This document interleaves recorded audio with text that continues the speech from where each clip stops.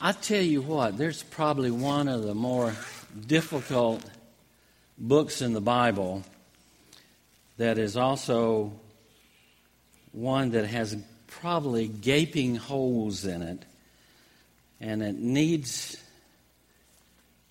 quite a bit of thinking to be able to plow through it.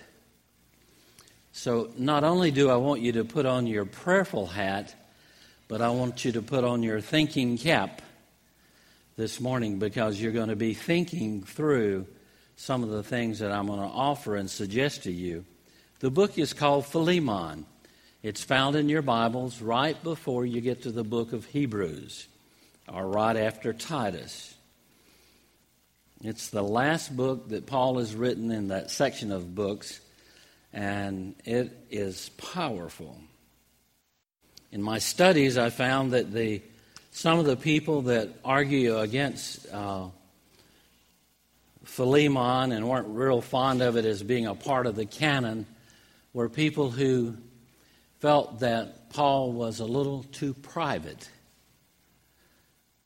and that he was too simple and it was too short.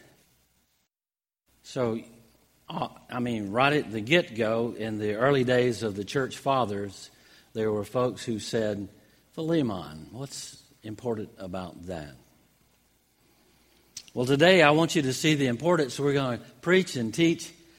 I can't preach and I can't teach. Only He that is within me can preach and teach. Only the Holy Spirit can teach us all things and show us things to come.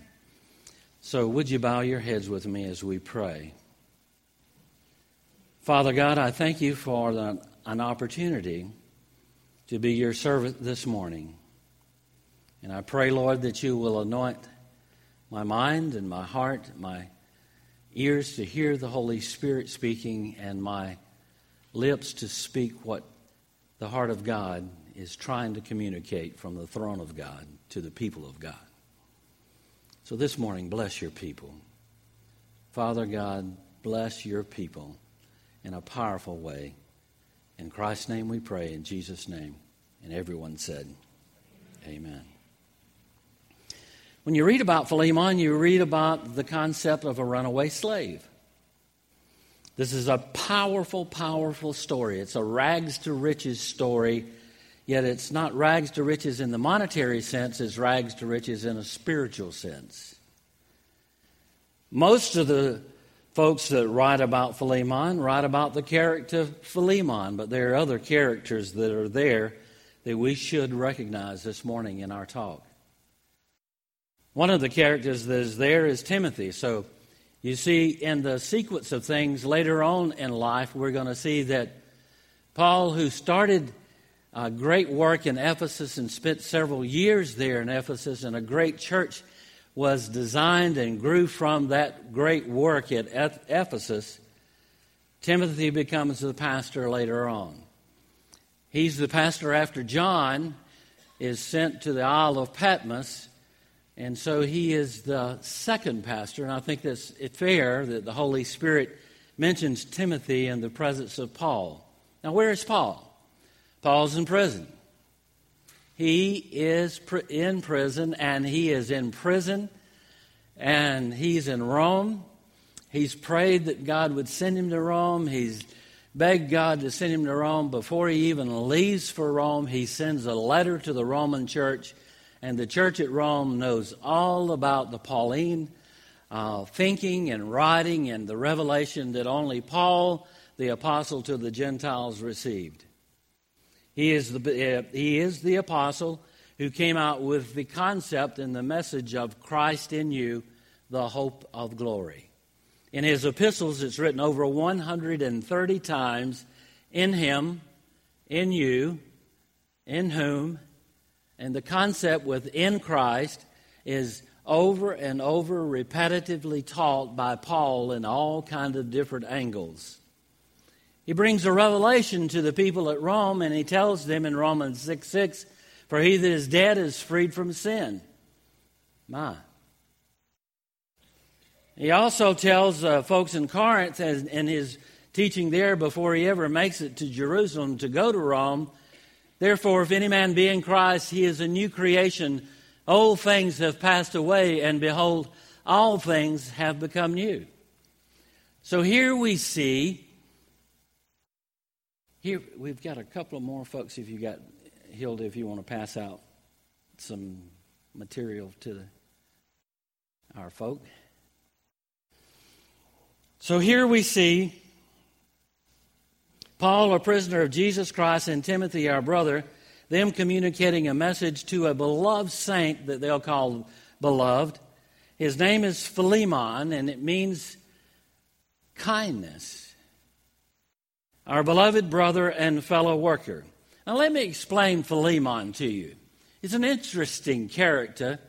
He lives in a community that another book is written to, the people there in that community. It's called Colossae.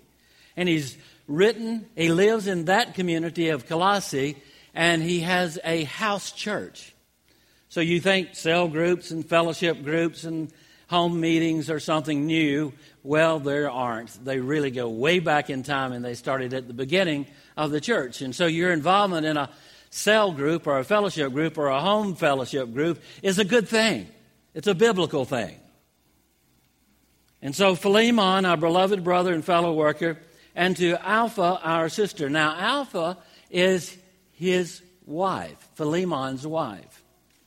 Then they have a son whose name Archippus, and he is a fellow soldier. And we'll say later in history, we'll study by looking at the church fathers that Archippus becomes he's not only the son of Philemon, but he becomes one of the pastors in the area. And most folks think that he pastored Laodicea, which is not too far from the city of Colossae.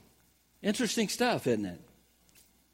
So, he's talking to them and to the church in your house. Grace to you and peace from God our Father and the Lord Jesus Christ. Isn't it wonderful that the powerful message of Jesus Christ brings with it grace and peace from God our Father and the Lord Jesus Christ.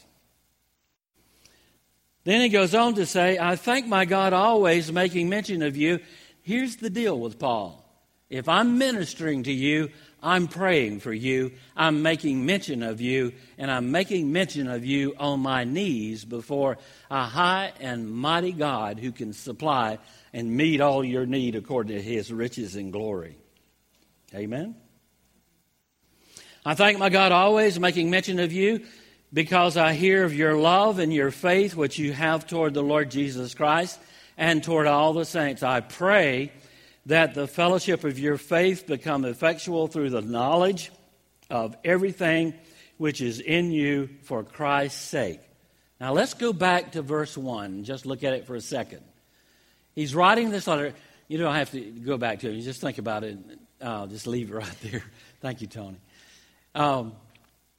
He's writing this letter, and he's in the company of Timothy and himself at that particular day.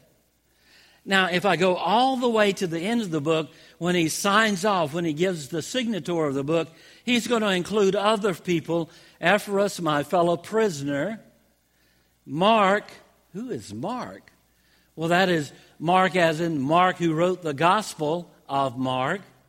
And the reason we see Mark here and see him in such a powerful way is because if you put all of this history together, you're going to see that this prison at the expense of the Roman Empire was providing a council and a place of meeting and fellowship and of decision making and of writing of the books of the Bible while Paul is in prison. Mark's there. It's likely that he wrote part of the Gospel of Mark while he was there, and he got that from the experiences he had from walking alongside Peter. Now remember, Mark is the man who failed. So Mark is a good example of you can fail in ministry and still succeed. Remember, he went on the first missionary journey with Paul, and he decided to leave halfway through the missionary journey. And on the second missionary journey, Paul said to Mark, I'll have none of this. You can't go. So he was a failure in ministry. And somehow or another, he was taken under the under the arms, you might say, or the wings of Barnabas. And Barnabas, which means encouragement, encouraged Mark to the point that he spent a lot of time in fellowship with Peter, and he learned about Peter and all the things that happened to him. I mean, imagine Peter telling you the story. I walked through the streets of Jerusalem, and people believed so much in the Lord Jesus Christ. They felt if they had a point of contact, as soon as my shadow went across them, they were healed. Wow, have that conversation with you. So they had their own little council of elders, you might say, there in the prison of Rome, and this rotation of fellowship continued and continued and continued. If you study the history on each one of these guys, you'll find out in reading church fathers that they end up in some place of prominence, with the exception of Demas, who seems to have gone astray in some way, but maybe in a way that was astray to Paul, but not necessarily to the kingdom of God. God does things that way sometimes. Because I hear of your love, verse 5, and of the faith which you have toward the Lord Jesus Christ and toward all the saints, I pray that the fellowship of your faith may become effectual through the knowledge of every good thing which is in Christ Jesus. For I have come to have much joy and comfort in your love, because the hearts of the saints have been refreshed through your brother. Your brother. Your brother. Now, I'm going to skip down and see if I can't find that one little piece of scripture that talks about in verse 16. No longer a slave, but more than a slave, a beloved brother, especially but to me, but how much more to you, both in the flesh and in the Lord. Brother, in the flesh and in the Lord. Now, I told you, Philemon was real short, and people complained about it being real short. So put your thinking cap on and think about this. It's possible that Philemon had a slave whose name was Onesimus. Onesimus means useful, but to Philemon, he was not very useful. He stole from him, and he became a runaway slave. Under Roman law, if he had been caught, Philemon could have put this slave to death.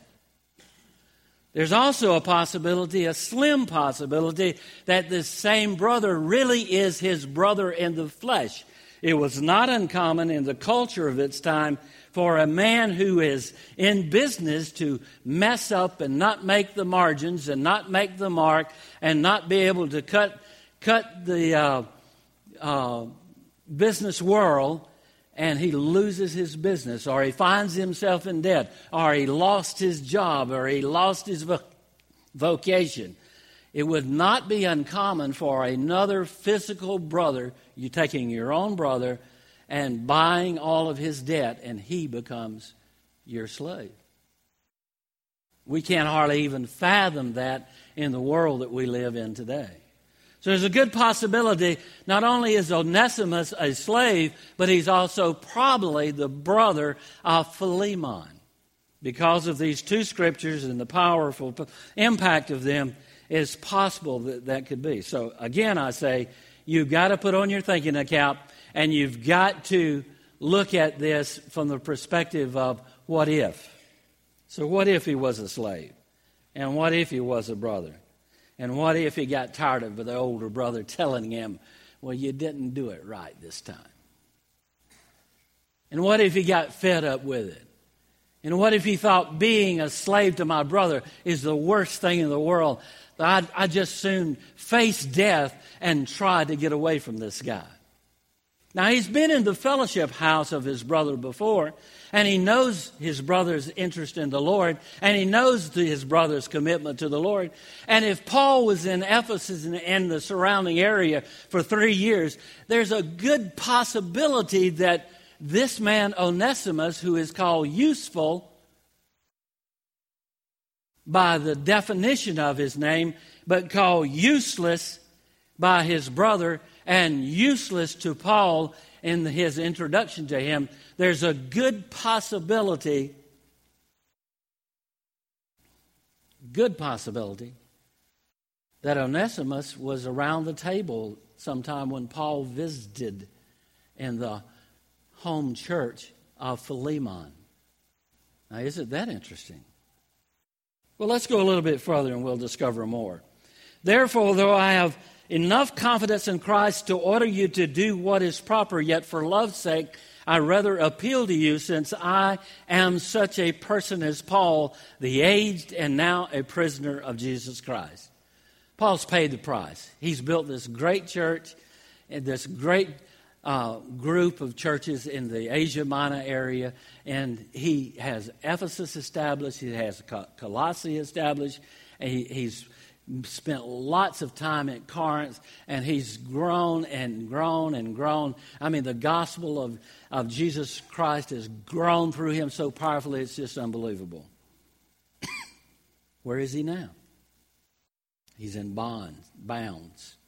He's in metal bounds, or in a house. I don't think they kept him in stocks, so to speak, but they kept him in a house arrest situation, and he had freedom enough to write and to do those necessary things. He's old. He's got grayer hair than I've got. He's aged. He's a prisoner. Actually, in reality, he is a prisoner of the Roman Empire. He has put a request in that gives him the authority as a Roman citizen to go before Caesar. And by doing that, he has become a prisoner of his own making. But he doesn't, in this word, call himself a prisoner of the Roman Empire. Who does he call himself a prisoner of? A prisoner of Christ Jesus. Verse 10, I appeal to you for my child Onesimus, whom I have begotten in my imprisonment and formerly was useless to you. There we see a play on words. Onesimus, useful, means useful, who is now useful both to you and to me, but he was formerly useless. Have you ever had somebody in your family that you just kind of wish they'd get their act together? Have you ever been that somebody? Have you ever been that runaway slave from the culture that you lived in? Have you ever rebelled against everything that was? Have you ever just said, I ain't doing it that way, I'm going to do it my way? I heard my granddaughter in our Christmas gathering just recently say, under her breath, but I'm going to do it my way. I thought, man, you're really young to be able to come up with those words out of your mouth. I didn't say anything, but I was thinking, she's not much different than her granddad. You know, he also has had those experiences in life where he was going to do it his way, and his way wasn't the right way. It was a painful way in the long run. I've sent him back to you in person. Now, this is important for you to get. Here is Onesimus. He is coming toe-to-toe with the former slave owner and possibly his brother Philemon, and he's got a letter in his hand, and the letter is the one that you and I are reading right now. I'm sending him back to you in person. Now, I want to pause there and ask you, how in the world is this man Onesimus, who is considered useful by name but useless by character, how is he able to come back? Well, for one thing, all things work together for good to them that love God, who are called according to his purpose, correct? Wouldn't you agree? So Onesimus learned from Paul, he learned from Timothy, he learned from Mark, he learned from, guess what? Luke, the great writer of the Gospels, and Luke who wrote Acts. Luke who heard the message of in Christ. Luke who got the message of Paul. It was Luke in Acts 17:28 that says, in him I live and move and have my being. It was Luke that got the message as well. So he's getting doctrine from Luke. He's getting doctrine from Mark. He's hearing from Articulus. He's hearing from Ephorus. And he's hearing from other fellow workers. Onesimus is being infused with the Word of God, and most of all, he's hearing from Paul and the power of the Holy Spirit of God. He is being radically discipled and changed right there before their eyes. He came in as a runaway slave. He came in with an attitude of, I can do it my way. And now he meets this guy who is in prison. It is Paul. And he's known this guy or known of this guy in some way or some form. And he submits to the message in his runaway stage, and he says, I want to hear what you got to say. And he becomes like I was when I first got saved and first got infiltrated with the power of the Word of God from friends and others in our fellowship. I just soaked it up. And here you got Onesimus soaking it up. But according to the Word of God, as soon as he believed that Jesus was the Christ, the Son of the living God, he was a changed individual. He became a new creation in Christ. Old things passed away, and behold, all things have become new. He's a new man, a new creature in Christ Jesus. And Paul writes to the church at Rome before he even gets there. If he picks up and reads the letter, by the time he gets to where we are in chapter 5, verse 1 of Romans, he realized he's justified by faith. He hasn't got to work his way to heaven. If he reads the Old Testament, he realizes Abraham didn't work his way but to heaven. He became justified by faith because he believed God and it was reckoned to him for righteousness. He who knew no sin became sin that we might become the righteousness of God in him. Jesus Christ hung on that cross, on that old rugged tree. He was nailed in to that tree in his hands and his feet, and a crown of thorns on his head, and the blood trickled down him, and the blood that flowed from his veins was the blood of the life of the Son of God. He who knew no sin took our sin that we might become the righteousness of God in him. Amen. Onesimus probably learned the content of the Gospel of Mark. He probably learned the content of the Gospel of Luke. He knew about Jesus and about his walkings throughout the earth. He knew about the history of Acts. Luke would have told him the message in Christ's message, for in him we live and move and have our being. Onesimus would have received the message of Paul since the letter was written prior to Paul actually going to prison. Then if Paul shares with him Romans chapter 10, verse 9, listen up, listen carefully, that if you confess with your mouth Jesus as Lord and believe in your heart that God raised Jesus from the dead, you will be saved. So Onesimus hears those words and he says, all I got to do is believe in my heart. I can do that. But listen what the next verse says. For with the heart a person believes, resulting in righteousness. And so he believes, and it results in righteousness. Old things have passed away. All things have become new. And then the rest of the verse says, resulting in righteousness, and with the mouth he confesses, resulting in salvation. So this runaway useless slave is not useless anymore. He's a child of the King. John would say, to as many as receive him, to them he gives the right to become the Son of God. Just like when you received him, you are a child, you are a son, you are a daughter of the Lord. You have been changed. There's nothing old living in your life anymore. Your nature doesn't want the old things. Your nature wants the new things.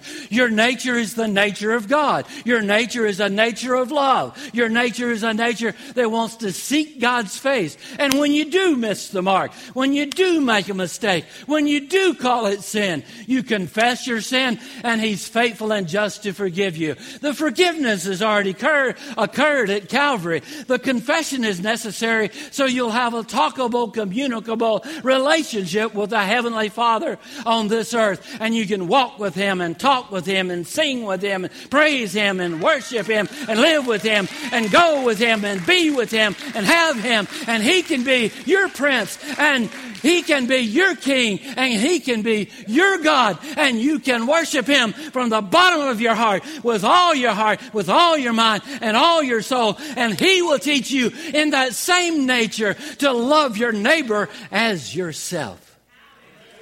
Amen. So he was justified by faith. He's a changed man. He's not the same guy. Who formerly was useless, verse 11, to you, but now is useful both to you and to me. Now, by the time we get to the end of the story, you're going to be blown away with what happens to Onesimus. Remember, at this stage, Paul is only asking in letter form, as an aged old man in prison in Rome, I just want you to forgive him. He ran away. That's all he's asking. I've sent him back to you in person. Listen to Paul. I wish we could get a grasp of this. I sent him back in person, sending my very own heart. He loved Onesimus as a son. Whom I wish to keep with me, so that on your behalf he might minister to me in my imprisonment, but without your consent. In other words, hey, this is not the way the gospel works. We don't manipulate. You understand that? Manipulation means violation of your will. We're not in ministry to manipulate. We're in ministry for you to make choices just like you did when you chose Jesus the Christ, the Son of the living God. So Paul says, I send him back to you in person. That is my very heart, whom I wish to keep with me, so that on your behalf he might minister to me in my imprisonment for the gospel. But without your consent, I did not want to do anything, so that your goodness would not be in effect by compulsion, but it'll be your own free will.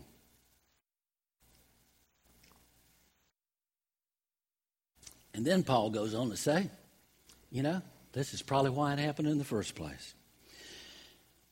If you think about it,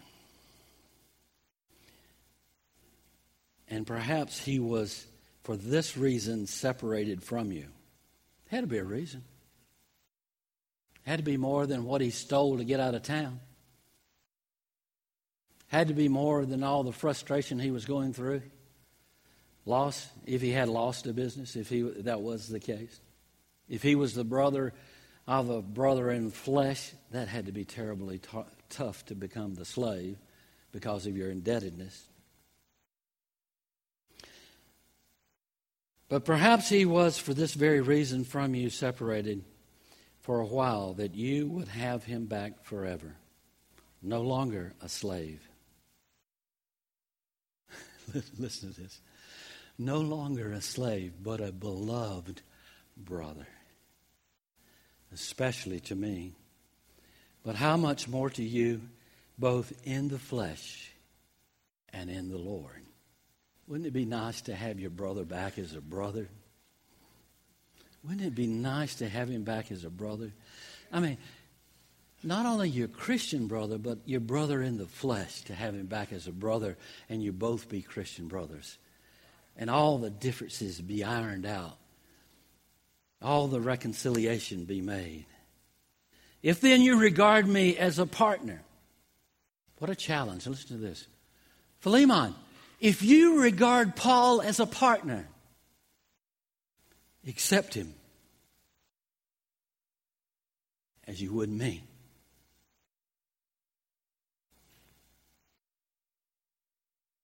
Philemon, accept Onesimus, who was once useless to you, now useful to me and you, accept him as you would me. But if he has wronged you in any way or owes you anything, Philemon, charge it to my account. Well, naturally, he stole something from him, and he's got lost time and wages because the guy's gone, and he's not serving him, so he's not making anything out of this. So, yes, there was another debt piling up every day.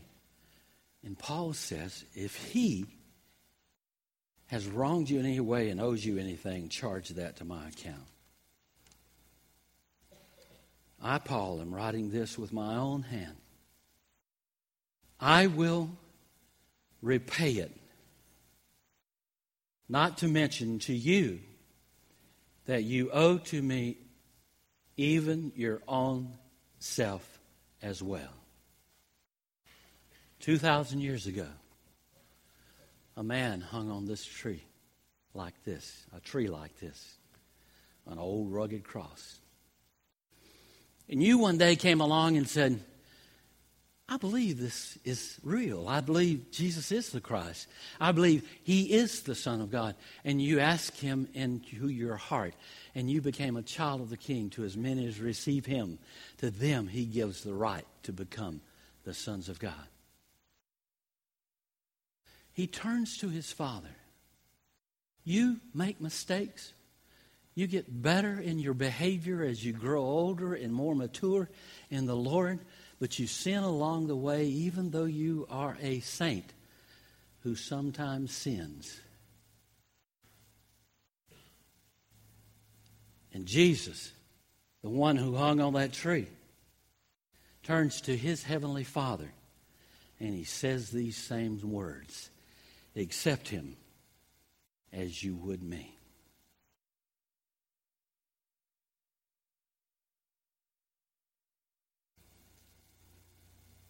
And if he's done anything, if she's done anything, as a runaway slave, as a new child of the King, I want you to charge that to my account. He who knew no sin became sin for us, that we might become the righteousness of God in him. I will repay it. Not to mention to you that you owe me everything, even your very own self. Yes, brother, let me benefit from you in the Lord. Refresh my heart in Christ. Having confidence in your obedience, I write to you, since I know that you will do even more than I say. At the same time, prepare lodging for me. Changes the subject. For I hope that through your prayers I will be given to you. And then he makes mention of all those that are with him, Ephraim, Mark, Artisius, Demas, Luke. And then he ends with the grace of the Lord Jesus Christ be with your spirit. I want to ask you, when you hear this message, how is Christ glorified? Isn't he glorified when he looks out upon this congregation and he sees every one of us as runaway slaves? He sees every one of us in ourselves, in our own selfish ambition, as useless. But he sees the possibility of all of us becoming sons of God and useful for him. How powerful is that? Our old man is crucified with him, that the body of sin might be destroyed. God has promised to supply all of our needs according to his riches and glory. And we know that God causes all things to work together for good to those who love God, to those who are called according to his purpose. For who has known the mind of the Lord, that he would instruct him? But we have the mind of Christ. Onesimus began to learn these things. He learned that I may know him and the power of his resurrection and the fellowship of his sufferings, being conformed to his death. He learned that his old self was crucified with him in order that our body of sin might be done away with. He learned to consider himself to be dead indeed to sin, but alive unto God. He learned that Christ redeems us from the curse of the law, being made a curse for us. For cursed is everyone that hangeth on a tree. Jesus became my curse. Jesus became my shame. Jesus became my condemnation. Jesus became my guilt. Jesus became my sin. Jesus became your sin. Jesus received on himself the sin of the world. Therefore, he could, only by receiving the power of the Holy Spirit working in his life, when he took on himself the sin of the world, he was dead. My old nature is crucified with him. My old nature is dead with him. My old nature is buried with him. And my new nature is raised with him. I am a new creation in Christ Jesus. And Paul writes to the church at Ephesus, and he hath raised us up together and made us sit together in heavenly places in Christ Jesus. All these things Onesimus learned. And what do you think happened to Onesimus? That's why some people really have a problem with Philemon. They don't know. It is assumed that everybody knew the story. And if you looked at the time and you looked at the messages of the time, you would think, well, it's only right that he would write it that way, because they were teaching that the coming of the Lord was soon, and they were thinking it was going to happen real soon, and next week was going to be the week that it happened. Everything was imminent. It was going to happen. And those that were dead in Christ were going to be caught up in the air to be with the Lord. And we're going to be caught up in the air to be with the Lord. In a moment, in a twinkling of an eye, 1/300,000th of a second, we're going to be with the Lord Jesus Christ, changed into a body fulfilled to the righteous man that we are. Not only changed in spirit and soul, but changed physically. We will have a body, as John said, beloved, now are we the sons of God. And it doth not yet appear what we shall be. But we know that when he shall appear, we shall be like him, for we shall see him as he is. So no wonder the book of Philemon is so limited in what it tells us about Onesimus. But I did a little research, and I wanted to bring you some fine word from the Antiochian Fathers, Volume 1, in a letter that Ignatius, a great church father, wrote. He said, I have become acquainted with your name, talking to the church at Ephesus. He said, you're beloved in God, and you acquire the habit of righteousness. I've looked, and according to the faith and love in Jesus Christ, our Savior, being the followers of God and stirring up yourselves by the blood of God, you have perfectly accomplished the work which was beseeming to you. Then later on in that message, he says, I receive therefore your whole multitude, speaking of the church at Ephesus, in the name of God, through Onesimus, a man of inexpressible love, and your bishop in the flesh, whom I pray by Jesus Christ to love, and that you would all seek to be like him, and blessed be he who has granted unto you being worthy to obtain such an excellent bishop. Onesimus goes with a letter in his hand, gives the letter to Paul, to Philemon. Philemon opens the letter, reads the letter, tears dripping down his cheek. Receive him as you would receive me. If he's done anything wrong, charge it to my account. I will pay. it's obvious that Philemon forgave him. It's obvious he walked in forgiveness.